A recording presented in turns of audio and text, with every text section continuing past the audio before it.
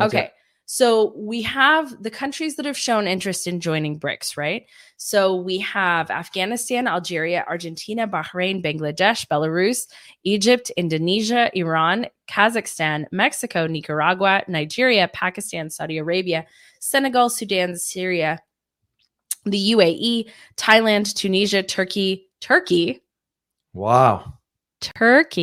yeah, Uruguay, Venezuela, and Zimbabwe. And remember, France is actually also interested, not in joining, but in peripherally being around, I guess. But what's interesting about this is, so a big part of what's happening here has to actually do with the new development bank. And so the new development bank in its own right is sort of an answer to the IMF.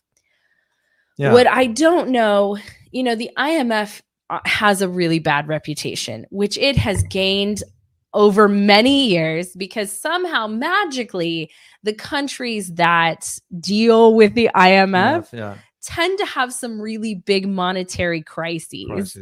And more debt. And their governments collapse somehow magically and the country's bankrupt. I don't know how.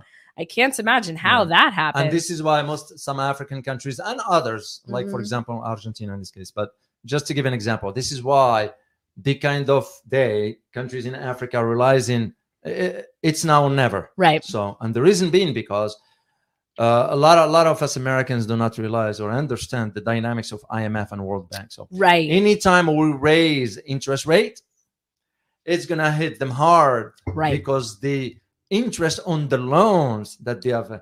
This is why in Argentina's case, I was very familiar with it because I followed it through from way back in the 80s. That's when the first loan came in. And when they got the loan, they fixed whatever, but it wasn't fixed because now they only turn it around and have to pay the interest on it. Yep. So this time around, the Argentinians were against the government. Yeah. And yet, believe it or not, Argentina didn't respect the wishes of the people. They went ahead and agreed to another loan. That's why they're stuck now with a $45 billion in debt. Yep. Why? Because the interest. Africans do not want to do that anymore. They've been doing it for a long time. You're absolutely right. And this is why this opportunity of the BRICS with gold, Africa, what is Africa known for? Beside oil, uranium, sort of the rare earth element, there's also gold. Yep. I mean, this brings me to talk about, briefly here, not too much, but about France. Yeah. And here is why. Yeah. France just disclosed that it has so much gold in its coffers. Now, here is the question. Yeah. France does not have any gold mines in France. So where the gold came from? Where did it come from? Well, it came from Africa. Africa, mainly. Yeah. Mainly from Africa. So it becomes now the question of, with the BRICS moving into this direction, you're going to be wondering about how the global financial system it's going now to take up, as we do about face in the military. Well, and that's what's happening, right? So I have the new head of, I guess the head of the new development bank.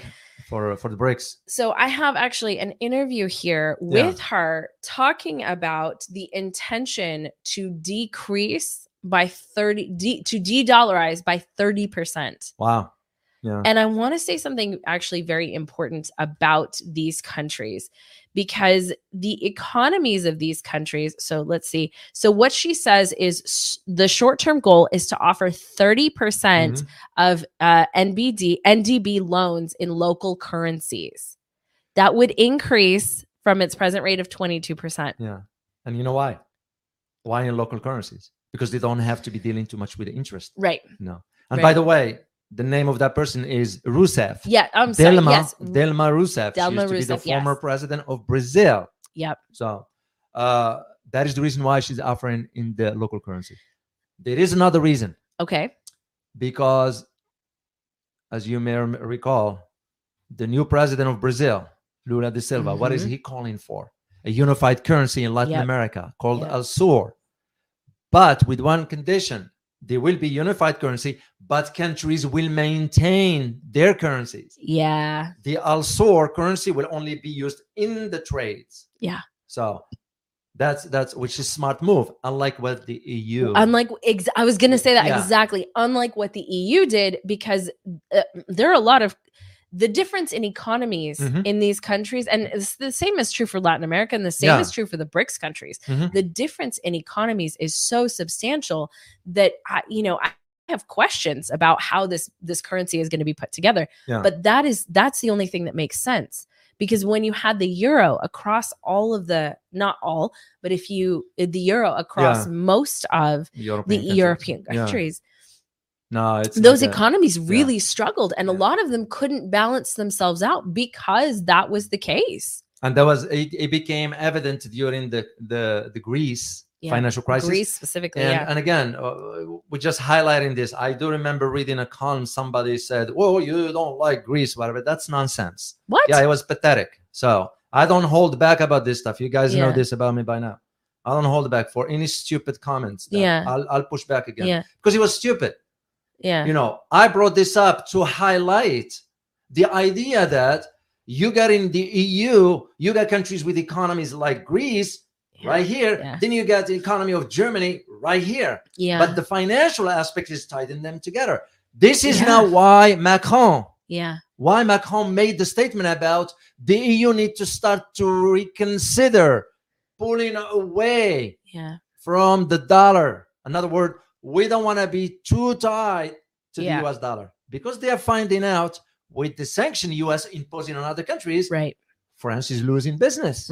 So that is the reason why Macron said this. And that was the whole reason for the whole BRICS thing, why he mentioned BRICS. And I actually appreciate that you brought up sanctions, because the weaponization of sanctions, I think, went too far. I think that's a big reason there's a giant push to de-dollarize. I mean, there's several reasons, but a big push to de-dollarize has happened because sanctions have been weaponized. And that's a problem. And so interestingly, about this particularly. So the 5 BRICS members represent more than 40% of the global population, right? Which is substantial in its own right. And their share of the world economy, when measuring in purchasing power, though, specifically, purchasing power polarity is larger than that of the G7. PPP. Yeah, indeed. So we're really looking at some real power here. Now, it's more complicated because decoupling, we're here in the United States, we're talking about decoupling being a problem for the United States from China, but it's not just a problem for us. It's a problem for them too. Not as much. It won't be as much for China as it will be for, because here's the question. I'm going to ask you the question. Who needs whom the most?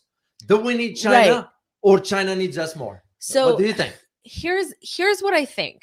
Because I do absolutely believe that there are other markets for China to go into. Yes, there are. Absolutely. The issue with that is that the United States is still the largest economy. That's true. And so that is a process that probably needs to take a lot of time and can't just happen immediately. You're absolutely correct. And so I think that's kind of a big piece of that is that it can't happen immediately. But over time, if there are smart investments in other economies, because right now, we talked about India. Let's say that China is looking for that economy in India. Is it going to find it? Not right now. No, because India does not have the infrastructure. They don't. No, they don't. And that's why even for India, I think some analysts, like for example, his name is Zakaria, journalist or whatever, worked for CNN, and he was an India advocate because he's ethnically from India, so which is fine, nothing wrong with that. It's just he's been calling too much on, India's going to become superpower. Now he proved that he was way off. Way off. Not yet. No. India might very well become a superpower, absolutely, but there's some really critical issues that have to be addressed first. That's why I did that research on it. It's because we have to highlight, you got to call it the way it is. Absolutely. We need to refrain from saying, India's going to become a superpower. Come on, guys. Right. Because the elements for a superpower country are not there yet. Not yet. Like you said, doesn't mean India cannot be. Right. Till they resolve their internal dynamics. Right. Which they got a lot to deal with. you got a malnutrition, you got poverty, you got a lack of infrastructure, running water in certain places, then we can be talking about and quality control with the goods that are already being made. Would you like to listen to the head of the NDB talk about de-dollarization? Rousseff. Great.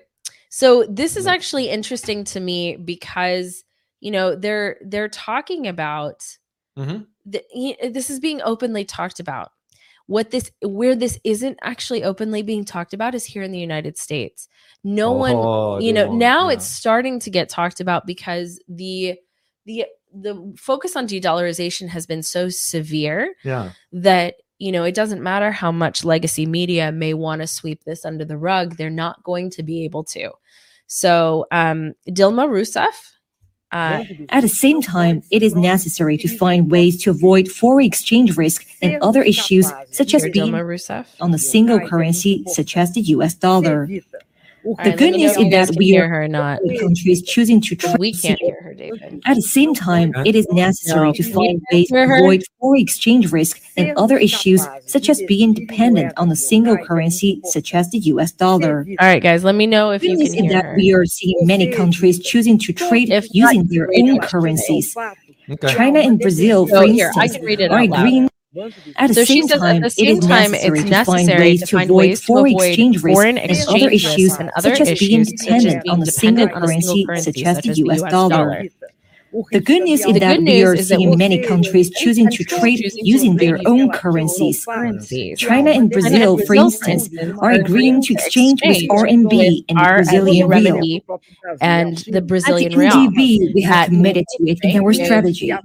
For the period from 2022 to 2026, NDB has to lend 30% in local currency, and so 30% of our loan book has lent 30% in 30% of our loan book will be financed in the currency of our member countries. That will be extremely important to help our countries avoid exchange rate risk and shortages in finance that hinder long-term investments.